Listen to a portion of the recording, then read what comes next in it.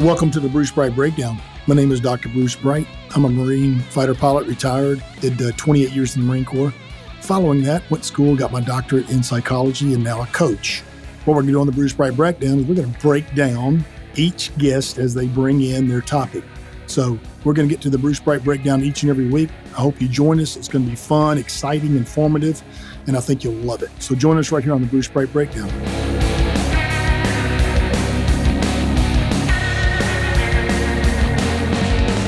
Hey guys, welcome to the Bruce Bright Breakdown. I'm excited today. My guest is Melvin Upchurch. He's a longtime friend, and also I've done business with him both ways. He's done business with me. I've done business with him. I'll just tell you on the outset, I'm a huge fan, so I'm going to be biased on this podcast. But Melvin, thanks for coming in. Thanks for having me, Bruce. I really appreciate this. I'm going to let Melvin tell a story here in a second, but I'm going to do a brief intro. So Melvin was in the military. He can tell you what he did there. And then after that, he became interested in real estate. He's got an accounting background. He's got a real estate background, and he's done some fabulous stuff across the board of real estate investing. And that's what we're going to learn about today. But it's a fantastic story. By the way, Melvin is hot and heavy in the business today. He is still getting after it. So this is not a story that's over. The story, we're in the middle of it. But I want you to see how Melvin got from nothing, and we'll go back until where nothing's at, until where he is today. He's a family man, got a beautiful family, and a great businessman. So in any case, in fact, anything that I do real estate, Melvin, if it's residential real estate, I get Melvin's weigh in on it since I met him. I met him right when I retired out of the military and moved to Birmingham, and that's where Melvin lives now. So Melvin, if you would, we're going to start by just go back as far as you want to go. Tell us your story. Well, first, let me say I appreciate everything you just said about me. I don't think I could ever live up to that buildup. So I'm just going to do the best I can with it. But I appreciate everything that you just said. Okay. So I'll start with this. I came from very humble beginnings. And everybody, you hear that said a lot of times from people. My beginnings were humble. But I want to describe my beginnings to you because they formed who I am today. They still, every day, part of who I am is based on my upbringing. My mother and father were in their 40s when I was born. My mom was born in 1918, my dad in 1919. And so they were raised during the Depression in rural Mississippi. And my father was a sharecropper. And so his view of the world would forever be shaped by growing up in the Depression, as well it should be. And when I came along, I was totally unexpected, the last of 4 children. And my dad had served in World War II. He worked in a factory. My mom was a stay-at-home mom. And when I say we were poor, I guess we were probably above the poverty level. But to describe our home, we had I looked it up recently because I looked up a Google picture of it. I wanted to see what the house looked like. It didn't look very good. It's still standing. It's still standing. Okay. I'm not that old. But it was a 2-bedroom, 1-bath house with no central heat and air, no air conditioning in Mississippi for a family of 6 with 900 square feet. And that's the house I grew up in. And when you talk about a humble beginning, I was telling this to somebody at one time, and he said, well, did you have indoor plumbing? And I said, well, of course I had indoor plumbing. Well, he out-humbled me. He didn't. So he beat me on that. Yeah. So we had indoor plumbing. Yeah. And my dad, because he'd been a sharecropper, we had this gigantic garden, and he was very proud of it. And he'd work all day in the factory. He'd come home and just slave in that garden. And we always had food to eat. Right. Let me ask you a question, though, about mom and dad. Did they have plumbing? Your mother and father growing up as children? Oh, I'm sure they did. No, I'm sure. So you're a product of the greatest generation, right? You're a baby boomer, yes, and that has a lot to do with the story we're about to hear. It does. It does.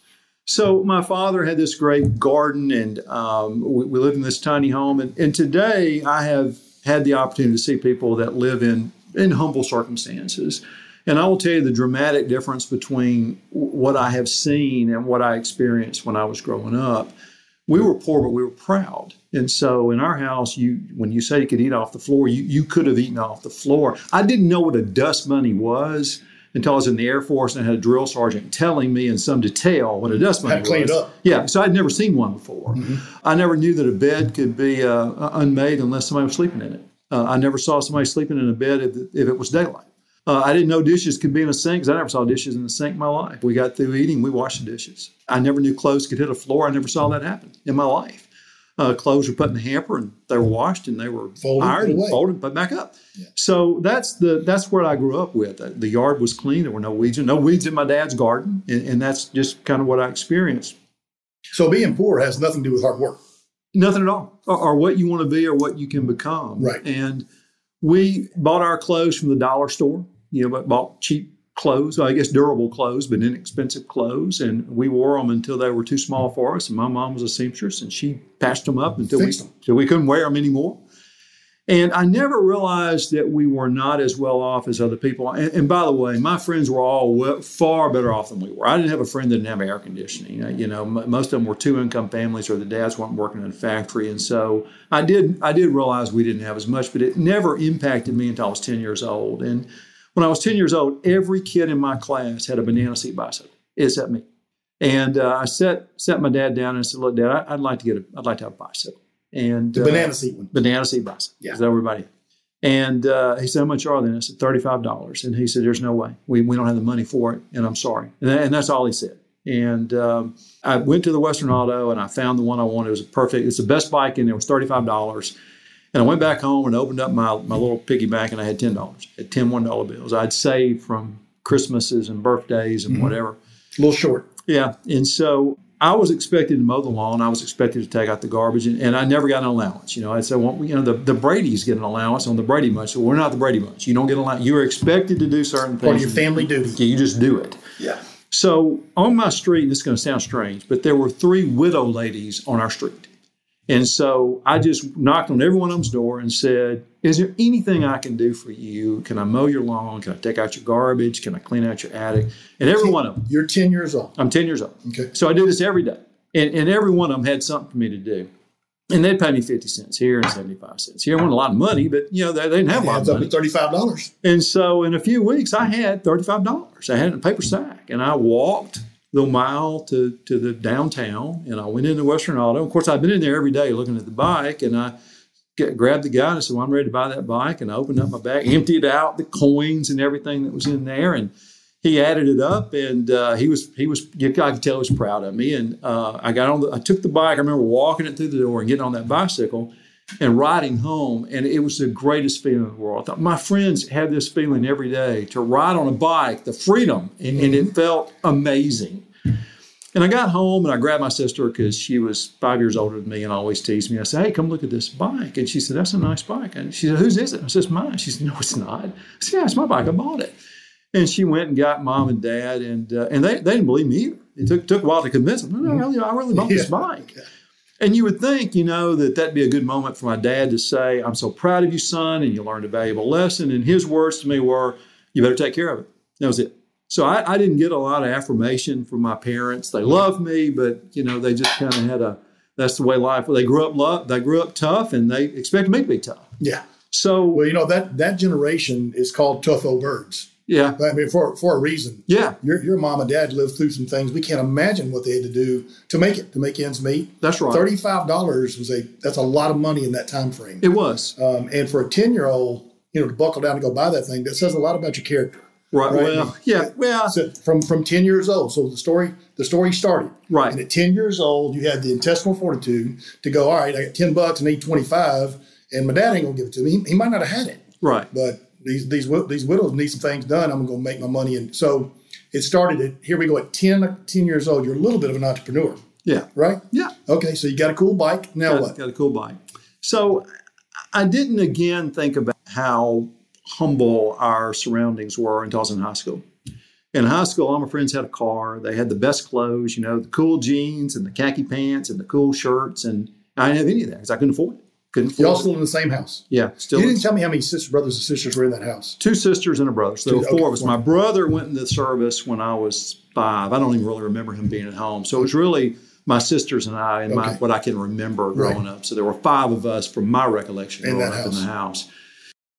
And so in high school, I wanted to have what my friends had. And so I got various jobs, ended up getting a job at a gas station, and the old guy that owned it practically let me run it. And so I worked 40 hours a week going to school.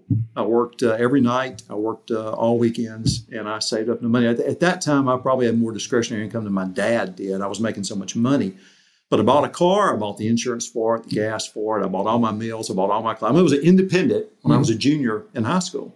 I didn't have time to date and time for sports, but I looked as good as every other kid in my class. I wore the same clothes they did. That was important to me. That I was buying. Mm-hmm. It was important to me. And by the time my senior year, I knew that I had to make some hard decisions because I couldn't afford to go to college. And my mom had passed away when I was 12, and my father had remarried, kind of the epitome of the evil stepmother. She was in her 50s. She never had kids. She didn't like me. You like kids. So I knew that I couldn't stay at home. I couldn't go to college. I wouldn't have a home to come back to. I couldn't afford to go to college. My brother had gone in the military and ended up having a very successful career, corporate career. And so I went and met with a recruiter, Air Force recruiter, and he said, well, listen, if we can get you in by December of your senior year, if we can get you in, delayed enlistment, you won't have to go until the summer to boot camp, we can get you in under the old GI Bill benefits, which were great. World War II GI Bill benefits, and they were going away. That window of time, they were going away. And so I had to get my dad to sign for me. I was 17, and I didn't think he'd do it, but he did. He signed for me to join. And I joined delayed enlistment in December, and of course, I had the spring. I had to finish high school. It was probably one of the most unhappiest times of my life. Unhappy? Unhappy. All of my friends are preparing to go. I'm from Mississippi. They were all preparing to go to Ole Miss and Mississippi State. They had their roommates picked out and the college they were going to go to and what they were going to do. And all I could think of in my mind is for the rest of my life, I'll be behind my friends. I'll go in the service and I'll go to college, but they'll be 4 years ahead of me then. And I'll always be 4 years behind. They'll always make more money than I will. They'll always have a better career. That's all I could think of. I went in the military, went in the Air Force, went to boot camp, went to my tech school, got to my permanent duty station, which was Little Rock, Arkansas, and kind of got acclimated. And you were in the military, so what I'm about to say, I don't mean derogatory against the military. And certainly you were in the Marines. It was different than the Air Force. Probably you had some of what I'm about to describe. But once I got in the Air Force, it was a government job. And there were people that we called them lifers. Nothing wrong with being in career military. but the lifers were the ones that had kind of settled. This is it. I got a safe job.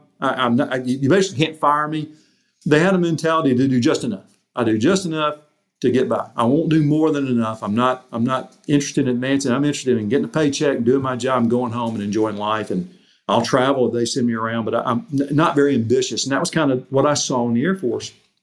And I fell into that crowd. I thought, it's better than my dad. I'm not in a factory. I can do this for 20 or 30 years. Pretty easy life. Not that challenging to me. And I got fat. I got to where I didn't have any respect for myself. And it just wasn't, it just didn't feel right. Yeah. I got to jump in for a second. Sure. There's a lot of Marines that are listening to this, I promise you. Right. So it is a different world. In the Marine Corps. No doubt. In the Marine Corps, it was not just a job. We were going to combat. Every Marine's a combatant. Right. We were not overweight. The Marine Corps has a real good program. This way it works. You get fat, they kick you out. It's automatic. You should never see an overweight Marine unless she's pregnant. Right. And as soon as she's pregnant, there's a very strict timeline for those young ladies to get back into shape. Right. So for me, it was very, very much about serving my country, and I went to combat twice. So it was a bit of a different world. I do think the services all have a different character. There's some funny ads out there in TikTok and Facebook where you'll see this is how the Air Force does it, this is how the Navy does it, this is how the Marines does it. Yeah. Right. So the services are different. I'm thankful for all of them. We need, I use Air Force tankers exclusively in the desert in combat. We need them. They got the big heavy tankers. We don't have them. But I do think there's a difference in the mentality of the different services. So from a Marine standpoint, it was like the Hotel California. You can join, but you can never leave. Right. And it really very much is a fraternity, and it was all about going to combat. Right. So, right. So, I'm painting a picture of the element of the Air Force that I was around. That wouldn't be true of the service, but I saw that element, and that's kind of what I fell into. And one day I was in a store and I saw a book, and I was a prolific reader, always had been, and the book was The Power of Positive Thinking. And I read the jacket of it, and I thought, I'll read this book. What will it hurt? Read the book, read it again, underlined it, highlighted passages, and said, I can do that. I can be positive. I can envision affirmations and be positive. The book was 25 years old when I read it, which was nearly 50 years ago now. So, but I read it. I'm going to do it. I can do this book. I can be a different person. I immediately began running. I lost 40 pounds. I got down to 155 pounds. And I decided to take my job more seriously. Still active duty. Still active duty. Okay. I was 19, been in 2 years. And they had this way that you could get an automatic advancement they called it below the zone. And below the zone, there were 5,500 people on the Little Rock Air Force Base when I was there, 5,500 military personnel. And they allowed the enlisted men to go below these, called below the zone. You went before these various boards, and as you passed each board, they eliminated and got it down to one person on the base every year got an automatic promotion. And so I told my supervisor, I want to try for that. I hadn't been a very good troop, and so he didn't think it's going to be a waste of your time. And he said we were in base supply. That was my specialty. Mm-hmm.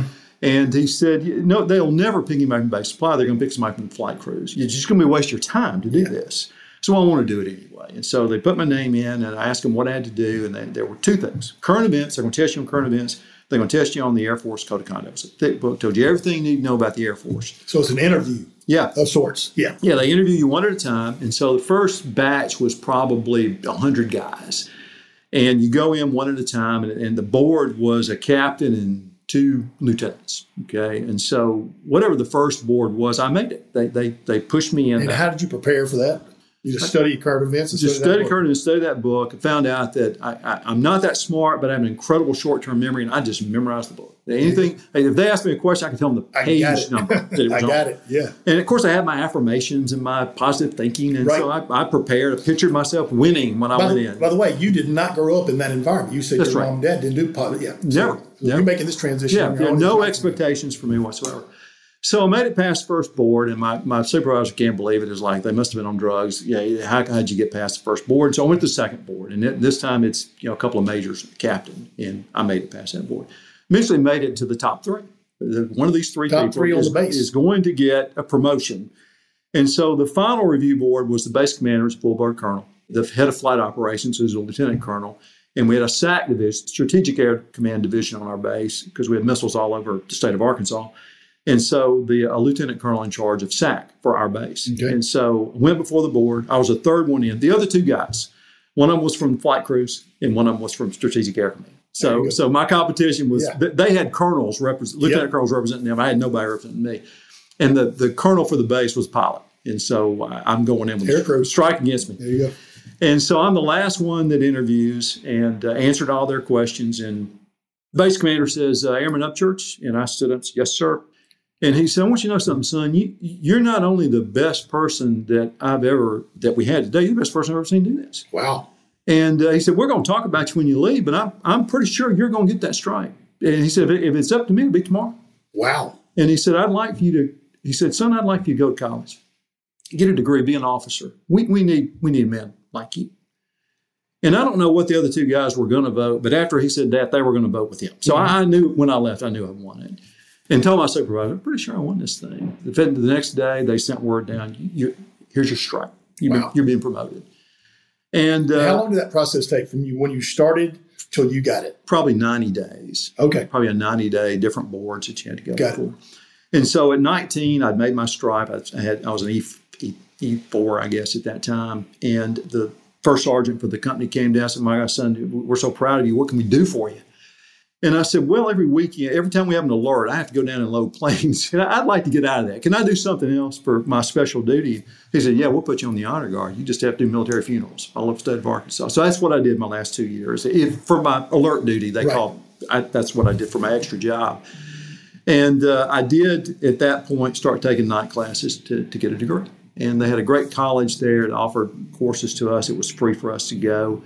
And at the same time, all this was going on, a guy from my hometown, a wealthy individual, had passed away and left this incredible amount of money for any kid in my county.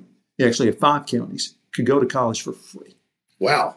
And a big grant. Yeah. And I contacted him and said, well, I'm in the military. He said, you qualify. You'll be fine. And so the one school that offered the most money was Millsaps. It's a liberal arts school in Jackson, and nobody would go there. And so they said, you'll go here. We'll pay you to go to school here. And so I applied, and they said, son, you're not smart enough to go to school. You're just not intelligent enough to even go to this college. But if you'll get some night courses, we'll take you on probation when you get out of the service. So they did. I got a year's worth of college going at night in the Air Force. By the way, I took another test because they allowed me to do that. I got my 4th stripe. So I was an E5 when I was 19. Yeah, that's strong. Yeah.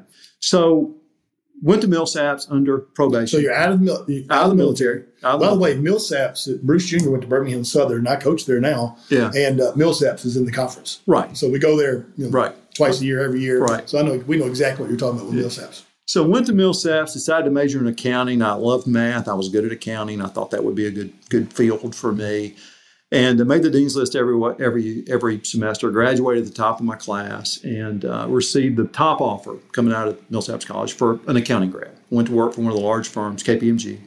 Took a job in Little Rock because I had to make the most money. They offered me more money, and I wanted to make the most money than anybody in my class. And so they offered me the most money. So went to Little Rock, started my career in public accounting. And I learned pretty quickly that I was not a good fit for public accounting for one reason. Technically, I was good, but to make it to the top, you had to be good at sales. You had to play golf, and you had to be somebody that could bring in business. And I didn't think I had that personality. Right. Thought I could be good technically, thought I could be good supervising people, thought I could be good from an analyst point of view, but didn't think I'd ever be the guy that would bring in big corporate accounts. And so, well, let me stop right now because I want to make sure that for those out there that are interested in following this path, remember we started at 10 with an entrepreneurial spirit, and it was all driven by the banana seat bike. Right. And by the way, I remember those. I mean, I'm in that age group. I remember those, and I had one. Yeah. Banana seat bike with the high handlebars. That's right. Yeah, the monkey bars. Yeah. Or ape hangers, I think they're called. So we did it at 10. Then, without money, worked full time at this gas station, provided yourself with clothing, automobile, all the things that your friends had because that was important to you.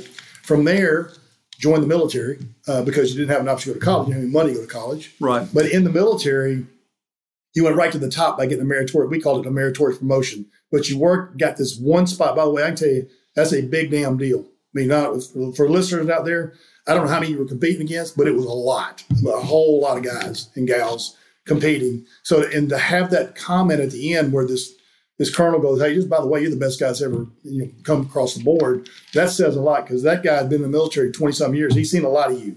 He's seen a lot of those boards, right? And a lot of young airmen. And then, you go from there and you figure out a way to get that degree. And the way you did it was you went and found this grant. Like, there's money up there somewhere. I'm going to go get it. You went and applied. Somehow you got that money. You go to school. By the way, what was the grades like in school, in college? What do you mean? What kind of grades did you make? Oh, I graduated summa cum laude, 3.91 average. So, yeah, not too shabby. Yeah. Right. Once again, you focused on what you wanted, and then you put all your heart and soul into it. And you obviously studied, graduated at the top of your class, and now you get the job that you want in this accounting firm. Right. To find out that you're not going to do this overall accounting thing because it requires bringing in big deals and golfing and all the social life, and that's not what you want to do. Right. So where'd you go from there? Had a job offer from an S&L, savings loan, and it was going to double my income. I thought that was going to be a good career path for me to go. And you may not remember this, but we had the S&L crisis, and not long after I went to work for the S&L, and I advanced in the S&L. I was the head of audit at 26. I became head of their commercial loan operations division at 29. And it was a good job, and I advanced, but like every S&L in the country, it went under. And it went under because they had made long-term loans and they had short-term money to support it. And because they put all their investment in real estate in the oil belt and oil prices sunk and they had a recession in the oil belt and all their real estate holdings were worthless. So for a year, I worked under it's called the Resolution Trust Corporation. I worked under them. It was a government entity that took over all the savings and loans. So I worked under them for a year, but knew that was going to be short-term. So you're 27-ish right now. 30. 30. Okay. And I had an opportunity to come to Birmingham, Alabama. I had 2 job opportunities here. My brother was CEO of a bank in North Alabama, and through his connections, he ended up getting me some interviews in Birmingham, and interviewed with a local bank, and I liked them, and they liked me, and they hired me to be their controller. By the way, I should let the audience know, I know your brother. Okay. I know him, like him, and work with him. CNS? Yes. CNS Bank. Yeah. He's retired now. Right. So came here to Birmingham, started a banking career, and advanced within that organization, stayed there for 7 years, and reached a point in my corporate life that I knew that that's not what I wanted to do. It just wasn't who I was supposed to be. And a lot of reasons for that. But I had a good opportunity to leave, and I had time to decide what I want to do with the rest of my life. I had some money, not a lot, but I had some money. And so I started looking at, what do I want to do where I can be in business for myself? I didn't want a boss. I didn't want to be in a corporation. I wanted to be independent. And so I began to look at opportunities for that would meet that criteria. Now, why do you think, because you were an entrepreneur at 10, right? But you wasn't an entrepreneur between 10 and 30. You was Air Force accountant, banking. Right. Why do you think, what bug or what happened where you woke up and went, you know what, I'm going to work for myself? I got tired of corporate life and the red tape that you had to go through. It was more political than I think I ever dreamed it would be. Mm-hmm. And for a lot of reasons, it was just not a good fit for me. I have friends and my brother was one of them, that survived the corporate, the corporate He was world. the president of the bank, right? Yeah, CEO. Yeah, CEO of the bank, yeah. And so I always thought I could be, if my brother could do it, I could do it. And I finally figured I'm not my brother. He's got a different personality than I do. He was actually raised a little differently than I was. He came along at a different time than I did. Yeah. In that same house. Yeah. And we've had a lot of conversation about it. But I finally had to figure out I am not my brother. And for me to be a success, I've got to follow what my heart tells me to do. And my heart says, you're not supposed to be in an environment like a corporate environment. You're limited by a corporate environment. And your best calling is to do something where you don't have a boss and where you're independent. You're self-motivated. You don't need somebody to motivate you. You need to be in a world that you can control and design and build yourself. Isn't that a wonderful thing? It is. For me, the big deciding factor, because I was in the military for 28 years, so my salary was, it was depending on my rank. Right. And every guy that was my rank, every guy and gal made exactly the same. A lot of what motivated me to leave was, well, one, I joined at 17, and I'd been in it for 28 years. Right. I'd been away from my family, my kids, for a lot of time. Right. But the other thing is, I looked around the Marine Corps and went, like, every guy in here that's my rank's making the same thing I'm making. And some of them are dirtbags and some of them are good guys, but it doesn't matter. We're all making the same money. Right. And when I retired, I went and worked for a good guy. But I just decided nobody's going to decide how much money Bruce Bright makes. Now, I may not make any, but it's going to be because I didn't go get it. That was it's still my driving force today is I want to determine how much money I make and how I make it and what I do with it.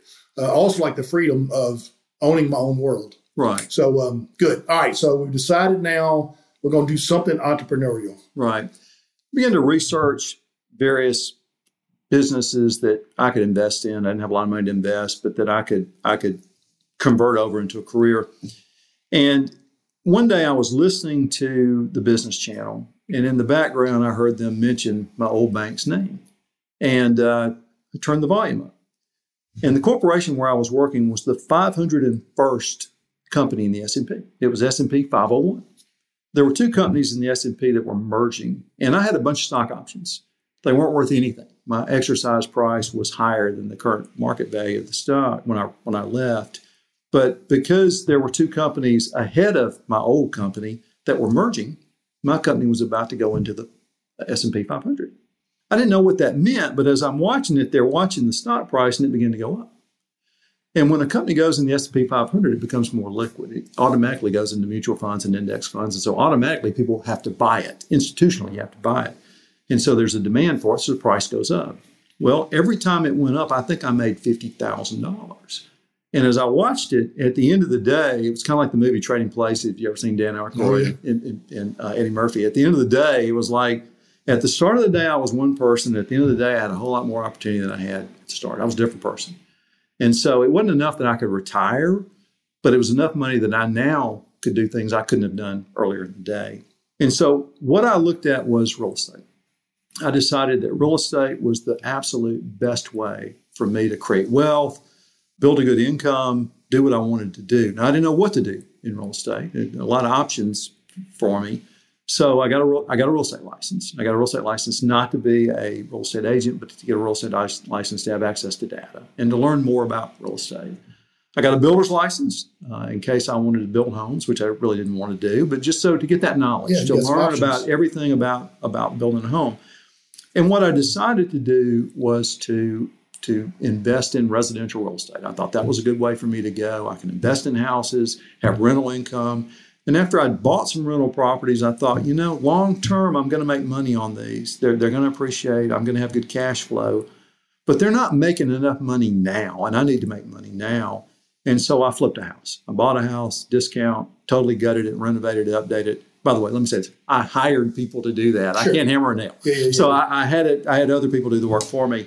I flipped the house, and I think I made $15,000. And I thought, man, that is a lot easier than making a couple $100 off of house for cash flow is to take a big hit like that. And so I just dove in to flip the house.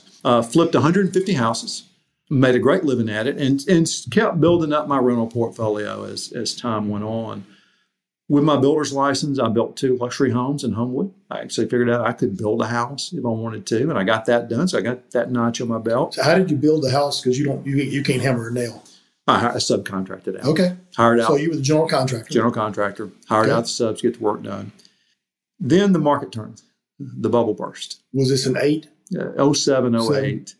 Market slowed down. And while this was going on, I had a real estate license, and I decided it was with another company, and I liked the company. I liked the broker. It was Tom Murphy. He's a great guy. But I didn't want somebody over me. I didn't want to have to give part of my money to somebody else. And so I started a real estate company called Red Hills Realty. What year? 2007. In fact, if you look at when the market peaked, it was March of 2007. That's when we opened Red Hills. You couldn't have opened a real estate office at a worse time. That's when I met you. Yeah. That's roughly when we met. So that's when I opened Red Hills Realty. And I opened it mainly to save commissions for me, not to get agents. But I had a girl that was a good friend of ours that wanted to get a real estate license. And so she said, we get a company so I can get a license with you. And so part of me starting the company was so she could have a license with me. Yeah. And so she got a license. She got a bunch of her friends to get a real estate license. And so before long, I had a bunch of real estate agents in this company. I really didn't want, but it was there and I could use it if I wanted to. So when the bubble burst, here's what happened to Melvin. I lost $150,000 on one house that I'd built. I had a partner, so we split that cost, but it cost me $100, cost him $50. I was left with a huge inventory of houses that we couldn't sell.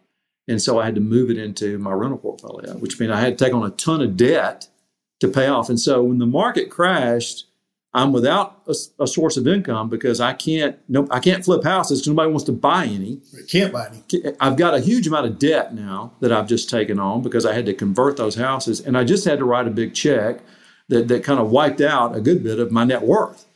So I looked at everything I had and I thought, how am I going to make a living now? Well, what am I going to do to get me out of this situation I'm in? And I thought, I might as well try and be a real estate agent. I've got a real estate license. I know how to be a real estate agent. I've been dealing with them for 10 years. And so I began to learn. After having a license for 10 years, I started learning how to be a real estate agent. And now I'm a broker and I've got agents under me. I need to tell them what to do so they'll know what they're doing. So I got all the training I could I got a coach. I got all the training I could to teach me how to be the best real estate agent I could be.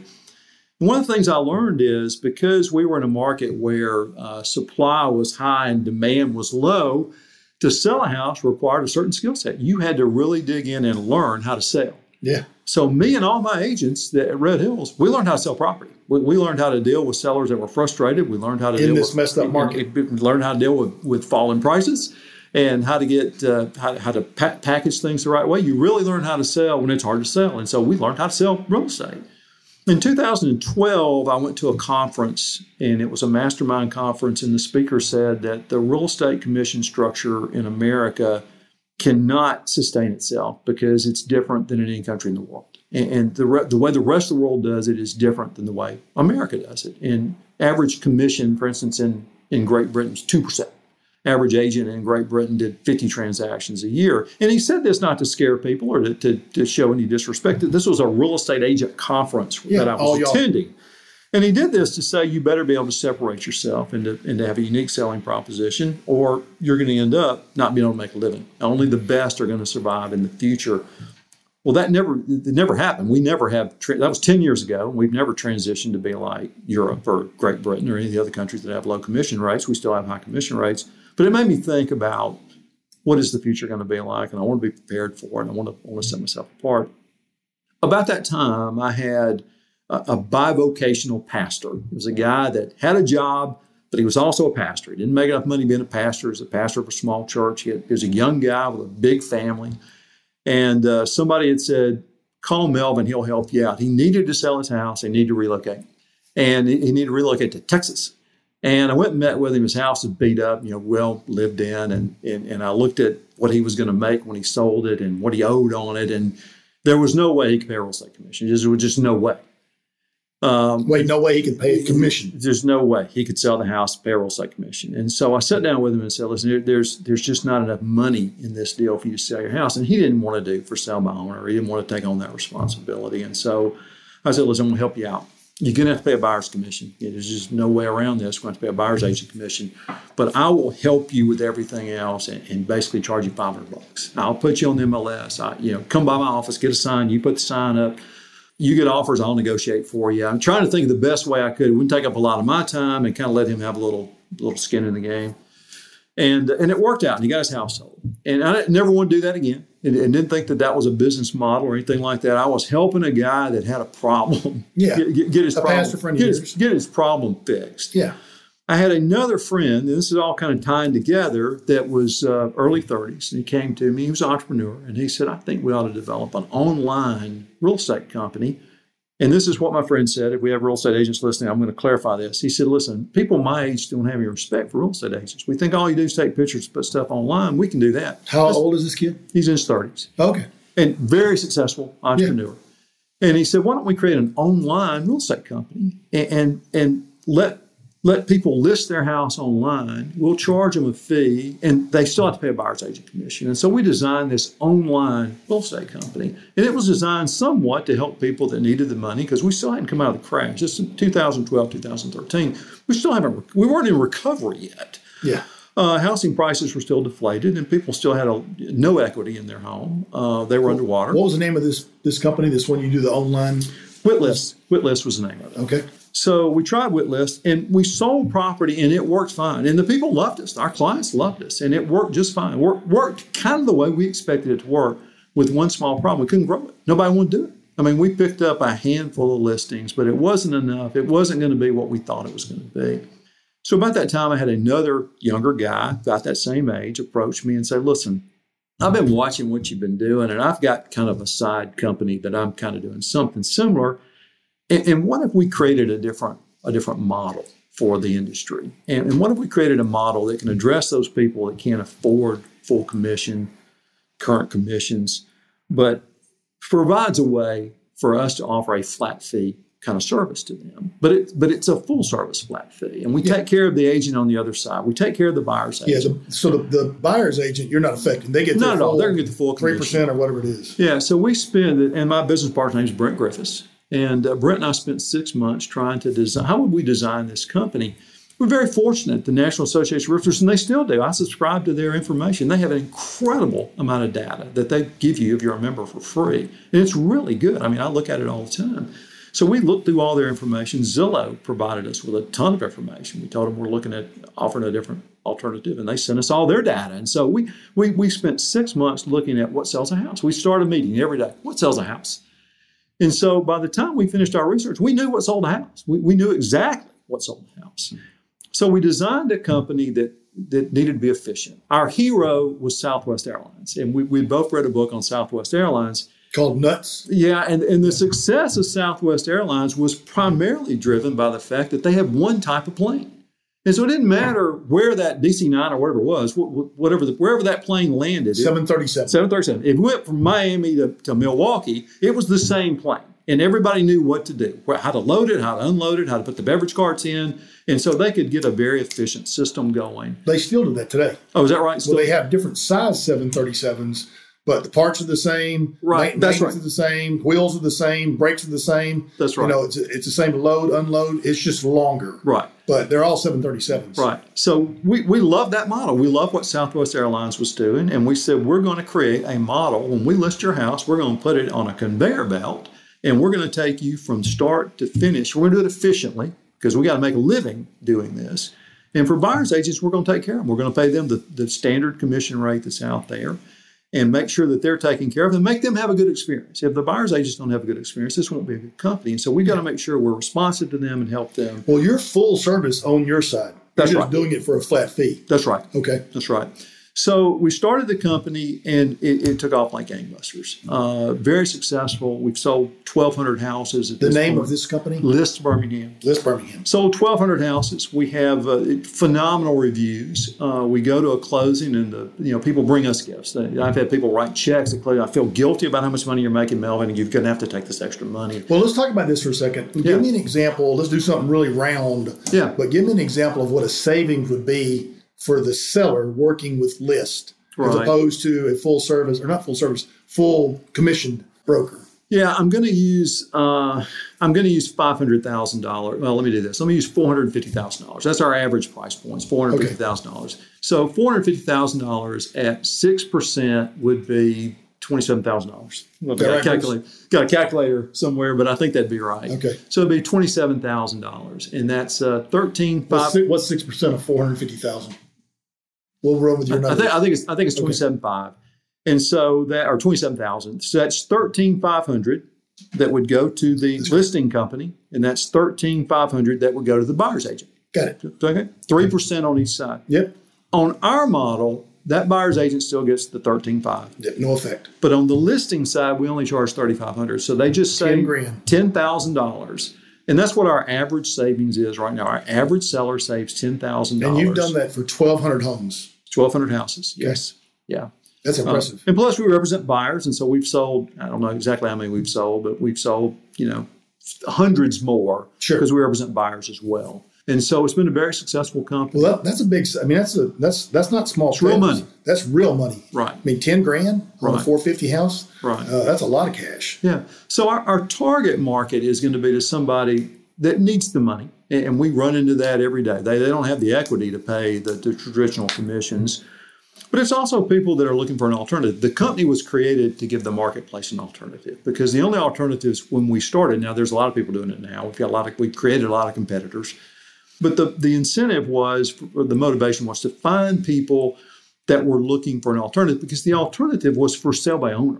And the alternative, and the real estate community hated for sale by owners, because you're dealing directly with the seller. Sellers don't know what they're doing. There's a lot of emotion involved. And so that was also a lot of legalities. Oh, yeah. All the stuff you got to do to sell a house, just all the legal stuff. Right. So the for sale by owner people, we were saying, list with us, it's going to cost $3,500. We're going to do all this work for you. We'll negotiate for you. We're going to take pictures. I mean, it's a full array of services. Full service. Full service. And so the other people that we are trying to reach would be people that are just looking for an alternative. There's a lot of professionals that feel like the traditional commissions are out of line with what they're getting in return, particularly with the escalation in home values. And so that's the people that we're trying to reach. We don't want to interfere with buyers' agents and their relationships. And a lot of times we'll have people saying, well, my best friend is a real estate agent. So we don't interfere with your relationships. You got a relationship, you go with that relationship. But if you're looking for an alternative, we'd like you to consider listing your house with us. Help me understand we've got everybody's got to remember, you're full service. Yes. You're not offering something less right. than any other broker out there. That's right. Or any other realtor. So help me understand, what is the downside to working with a flat fee service? If it's a full service company, there's not a downside. Yeah. There's nothing to lose. For the seller, it's no different, except the check I'm writing. That's exactly right. It's because, I know you're a broker, a realtor, you own a real estate company. It's a full service gig. Right. So why wouldn't everybody? Who wants to play? That's just this 3% that you either pay or you don't pay. Right. Why would somebody go with a broker that charges normal fees? Right. So, we've spent now going on 9 years analyzing that. And remember, we're walking a delicate balance here, because we don't want to offend the profession. We're very proud of being real estate agents, and we love working with real estate agents, and we think they provide a very valuable service. And so when we talk about our model, and we tell people this, if we walk into a home and those people are like, yeah, I can't stand real estate, we stop them right there. So listen, we are real estate agents, and we want those agents to love us and love you and love your house. And so we're not going to do anything that's going to upset the profession or our competition. But the reasons that people don't go to us, and they're good reasons, and I see it every day. Melvin, my best friend is a real estate agent. I have got to, it will kill a relationship if I don't go with my best friend. Or my coworker's wife is a real estate agent, and for harmony in our company, we're going to have to choose this person. Relationships are so strong in this industry that people will pay money instead of sacrificing a relationship. Yeah, let me jump in for a second, because that concept to me is so foreign. And so this is the way I would encourage anyone out there that's thinking about going into a deal. I'd ask you this question. When is the last time you wrote that person a check for 10 grand. Or if you have $1 million home, it's 25 grand. Right. Or something like that. Right. But I'm close. So I would just ask if someone were to say, Mel, my best friend's a real estate agent, I have got to use him. I would just ask him the question, when is the last time you just wrote him a check for $10,000 to $20,000? And if you did, go with him. Right. But if you didn't, for me, it'd be real easy. I've got, you know this, I was in the business for a little bit, right, in the title business. And I've got lots of real estate friends, lots of them. You know them all. Yeah. Birmingham's a small city. Yeah. And I know most realtors in almost every real estate company because of the title business. Sure. But I can tell you now, I can gladly tell them, hey, look, I love you, but this is real money for the Bright family. I mean, it's real cash. Right. And I'm not in the habit of writing checks if I don't have to. If I could get, and not only in real estate, in any and everything I do, I try to make wise decisions with my family's money. So if I were to find a mechanic shop that did oil changes, full service oil change for a third of the cost, I'd probably use that company and everything else that I do. Right. I just don't, the whole relationship thing, if your relationship is based on you giving them that work, something's up with that relationship.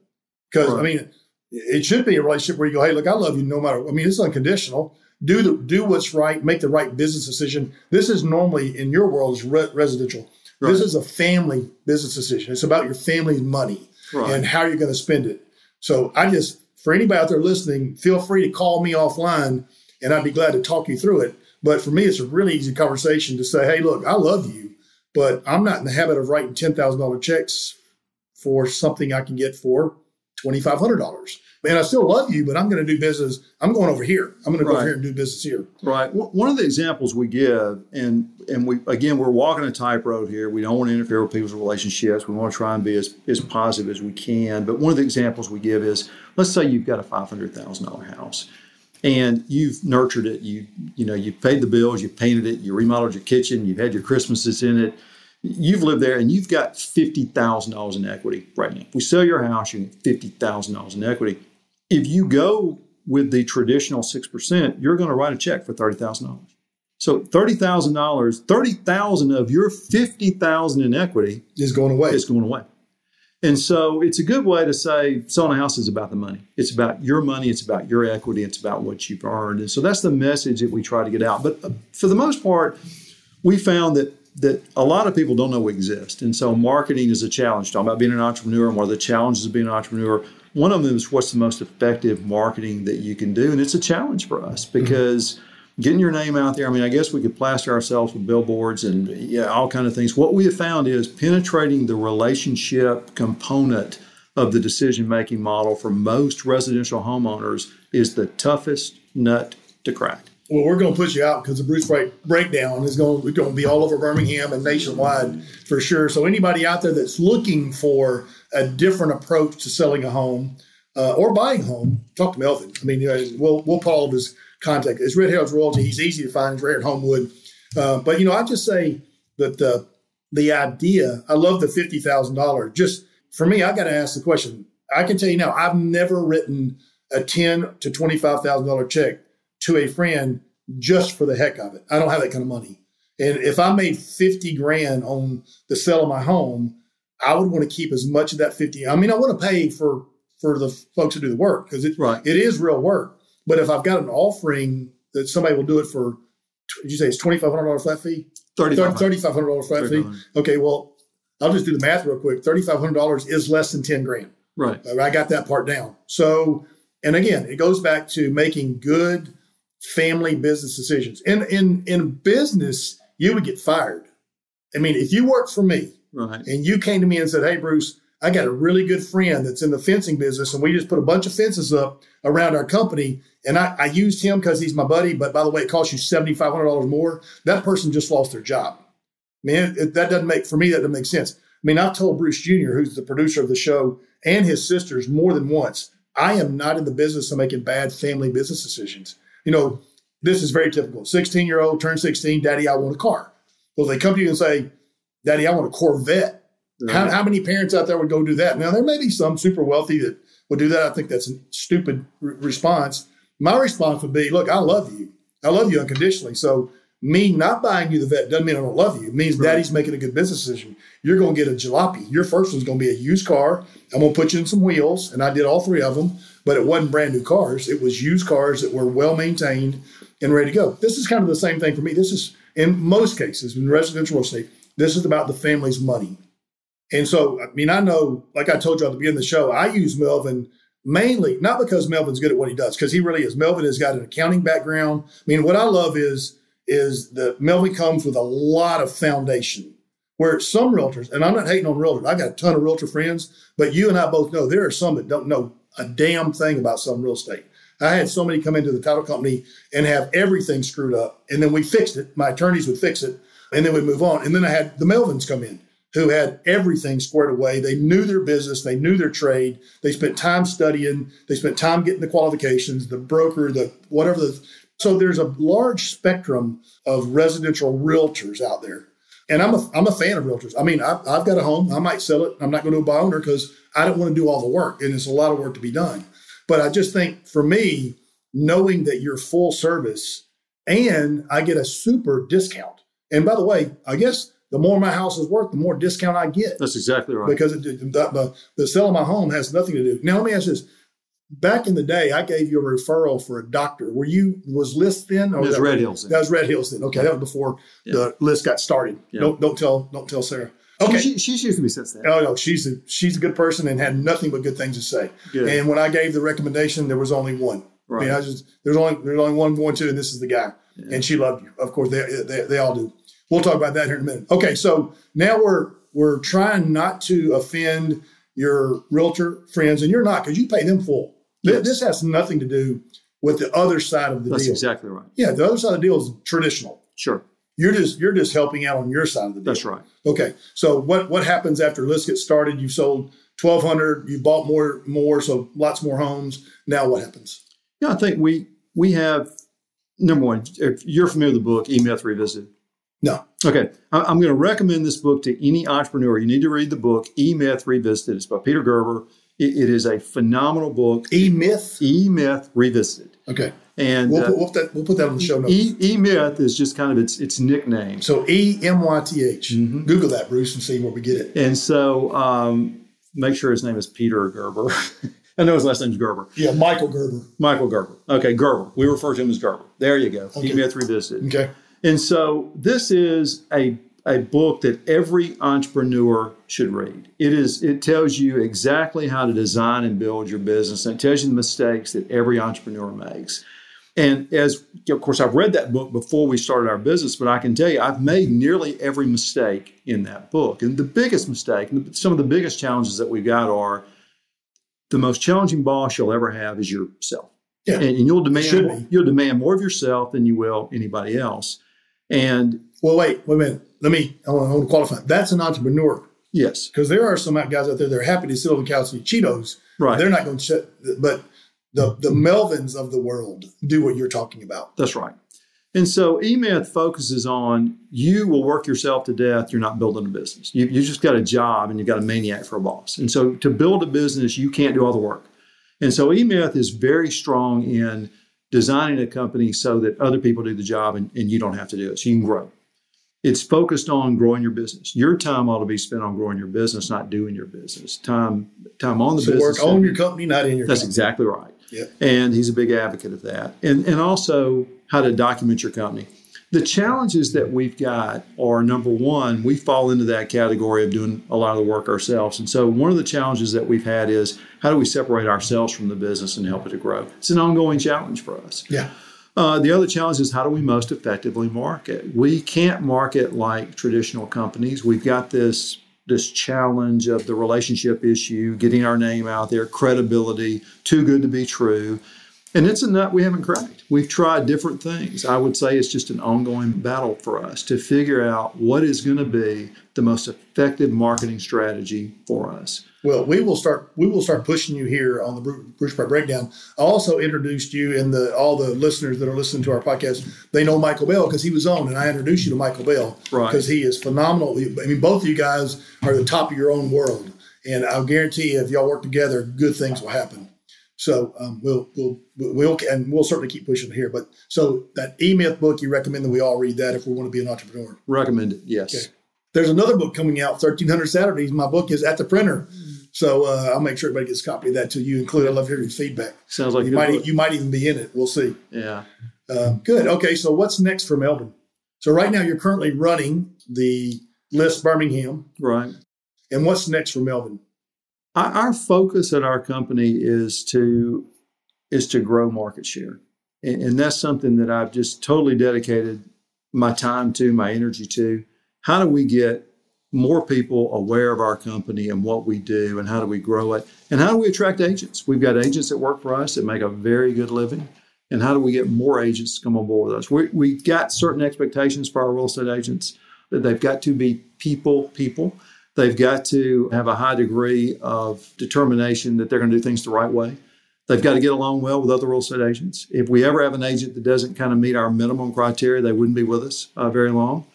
But attracting those kind of agents is a challenge for us, and we're working through that as well.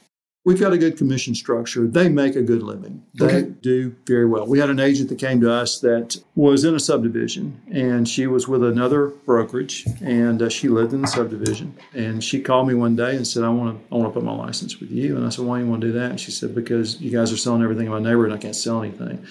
And so she came on board with us, and now she's probably one of the top agents in that neighborhood. Yeah. And she's made a good living doing it.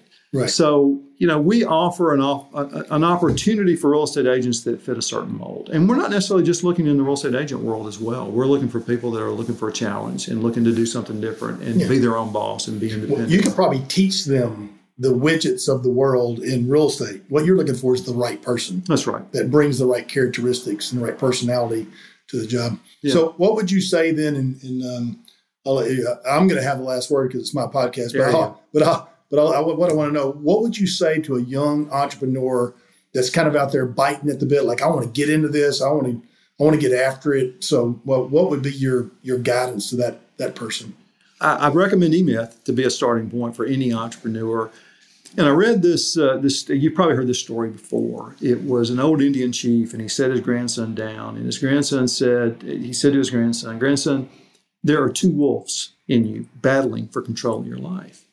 And one is a bad wolf, and he's negative and he's pessimistic, and he's envious, and he's always going to be negative, and he's always going to look at things from a negative point of view. He's going to drag you down. The other wolf is optimistic and positive and happy and hardworking and goal-oriented. And the little boy said, well, Grandfather, which one of these is going to win? And he said, the one you feed. And so I would recommend to anybody thinking about being an entrepreneur, remember, you've got to feed that good wolf. And that means affirmations. It means books that are going to help you grow and become who you're meant to be. But that's what I would recommend. Okay. Well, I'm going to close with a little bit of a dialogue here because I want folks to know, and I've said this about some other folks as well. But one, I would add to what Melvin said about being successful is surround yourself with people that you want to be like. So surround yourself with successful people, honest, hardworking, those sorts of folks, and you will find out that will rub off on you. If you're young and you're just getting into it, those people are called mentors. So go find somebody that you admire, and I would recommend you buy them a cup of coffee. Ask them. I promise you, if you're young and just getting started, there is not a senior person out there that's not willing to help you if they're a good person. So my recommendation was call them on the phone, ask for an appointment, ask them if you could buy them a cup of coffee, and at that meeting, open your conversation by saying, I would like you to mentor me. Use those words and get an obligation from the person, and you'll be floored at what that person will give you. Because there's a lot of us out here right now. I'm 61. I think you may be in my boat somewhere close. So there's a lot of us out here where I would bend over backwards to help a hardworking young person that wants to get ahead in life. I am all about it. It's free, and if I can help them, I will. So that's what I tell any young entrepreneur. If you're not young, you might still want a mentor. I mean, there's nothing wrong getting some mentorship. If you've not done what Melvin's done, if you've tried and it hadn't worked, you might want to listen because there's some decision making that went on. And I'm going to recap real quick. We had 10-year-old bicycle buying entrepreneur, but that says something. If you look right now at a current 10-year-old, maybe not. Maybe they're not doing that. But it says a lot to me that at 10 years old, you saw what you wanted. It was a product that your buddies had, and you went and got it. It was a lot of money. I mean, I don't know what $35 today would be, but probably $500. I mean, I don't know. It's a lot, because it's a long time ago when you're 17. From there, you didn't have any money, and so you found a way to get some, and that was the military. By the way, I joined the military at 17. My parents were both alive. They both had a sign. I remember that day. I was at college, and the Marine Corps selection officer tracked me down and said, "Hey, have you ever thought about being an officer?" Kind of the same story. I was like, "No, I didn't know shit from shallow. I don't know what that means." And he said, "Well, how about this?" The next question: "Have you ever thought about being a pilot?" Again, shit from shallow. I don't know what the hell that means. And he walked me right through it. So Bruce Bright had a lot of good mentors in the military that got me to where I'm at today. But, you went to the Air Force, you did your 4 years. Something happened and that light bulb come on, and you went from being a fat slob, got in shape, decided to get educated, figured out a way. I don't have any money, but I'm going to go find out how. And you find this grant that some great guy left behind, and you apply, and you got, before that, you went number 1 on the base and got promoted, and then got promoted after that again. So always at the top of the crowd, and always, it sounds like to me, you were hungry. You were hungry for success. And what drove you was different throughout your life. Some of it was trying to be in the crowd when you were a young teenager, like I want to be like my buddies and have what they had, and it changed as you grew older. But you went out there and you found out, like, how do I get the degree? How do I get the knowledge? You got it in accounting, and you jumped into an accounting firm to find out you're really smart, and you are. Academically, you're smart. And you've got this big accounting background, but it wasn't what you loved. What you wanted was entrepreneurship. You just didn't know it at the time. And you actually didn't know what, but you knew it was, you wanted to try some real estate stuff. So you put your foot in that pond and test the waters. The next thing you know, Redhead Realty's born. You get a partner and you start list. And today you're selling the crap out of homes. So let me give the summary of why I think Melvin is successful. I will tell you, nobody comes on my podcast that I don't want on this podcast. It's mine, right? You're here because I picked you, and I picked you for a reason. Here's the reason I picked you. It is not because you're smart, although you are. It is not because you're good at selling real estate, although you are. It is because you're a good dude. You're a good man. You have the right heart. You're a great dad, great husband, great businessman. I've watched you from afar since 2007. I think that's when we met, 7 or 8. That's when I retired. And I moved up here to Birmingham. I think I met you at OLS. Yeah. And we were friends then. We did a little coaching together. But I've watched you from afar and progress through what you did and the way you did it. And I'm telling you, I'm telling everybody out there, there's a reason that Melvin's successful. And it is not what you think. It's not because he's smart or he knows how to sell real estate or he got his broker's license or any of that stuff. All that stuff's good. That all counts. The only reason that you're successful is you're a good dude. You're an honest man. You do a good job. You work hard. By the way, you do this too. And like I said, I know Melvin better than some, and we've been friends for a long time, and I know his family. But you don't only do it at work. You do it at home. It's the same, right? You're one man, one heart, one soul, and you put as much effort into your family life and your child and your wife as you do Red Hills Realty and List Birmingham. It's one guy. So I want to end by saying this. For those out there that's getting started or not, or if you're in the business, a business and any business, because real estate doesn't matter. Doesn't matter what business you're in. If you're in a business and it's not working for you, you might take a look in the mirror. And I'm telling you, be a good person, be kind, be honest, work hard, give more than you expect to receive. And by the way, all these things are Melvin Upchurch. This is what he does, and this is how he does it. So, and like I said, I've known him for a long time. So he's tested the test of time. This is not a one-time gig. I didn't meet him yesterday. I've known Melvin since 2007 or 2008 when we first met. I've known him personally. I've known him professionally. I've watched him both ways, and he's just a great guy. And I'm telling you that I know that's why you're successful, and that's why you're going to continue to be successful. So when you find a mentor, guys out there, guys and gals, you might look for a mentor that knows what he's doing, but more importantly, look for a mentor that's a good person, and you will know it because you'll feel it. When people are around Melvin, they feel comfortable, and it's because Melvin's a good dude. And I'll define that again as I close here. A good dude is he's honest as the day is long. He'd give you the shirt off his back. He came from humble beginnings, but it's not humble anymore, and there's a reason. I personally think God funds what he favors, and he favors you, and he favors you for a reason. It's because of the way you live your life. So, Melvin, thanks so much for your time coming on the Bruce Bright Breakdown. Guys, Red Hills Realty and List Birmingham, if you got a residential need, a real estate need, call Melvin and his team, and they will more than take care of you. So we'll end with that. Thanks so much, my friend. I appreciate you and I love you. Thanks for having me. I'm very humbled by everything you just said. Thank you. Thank you.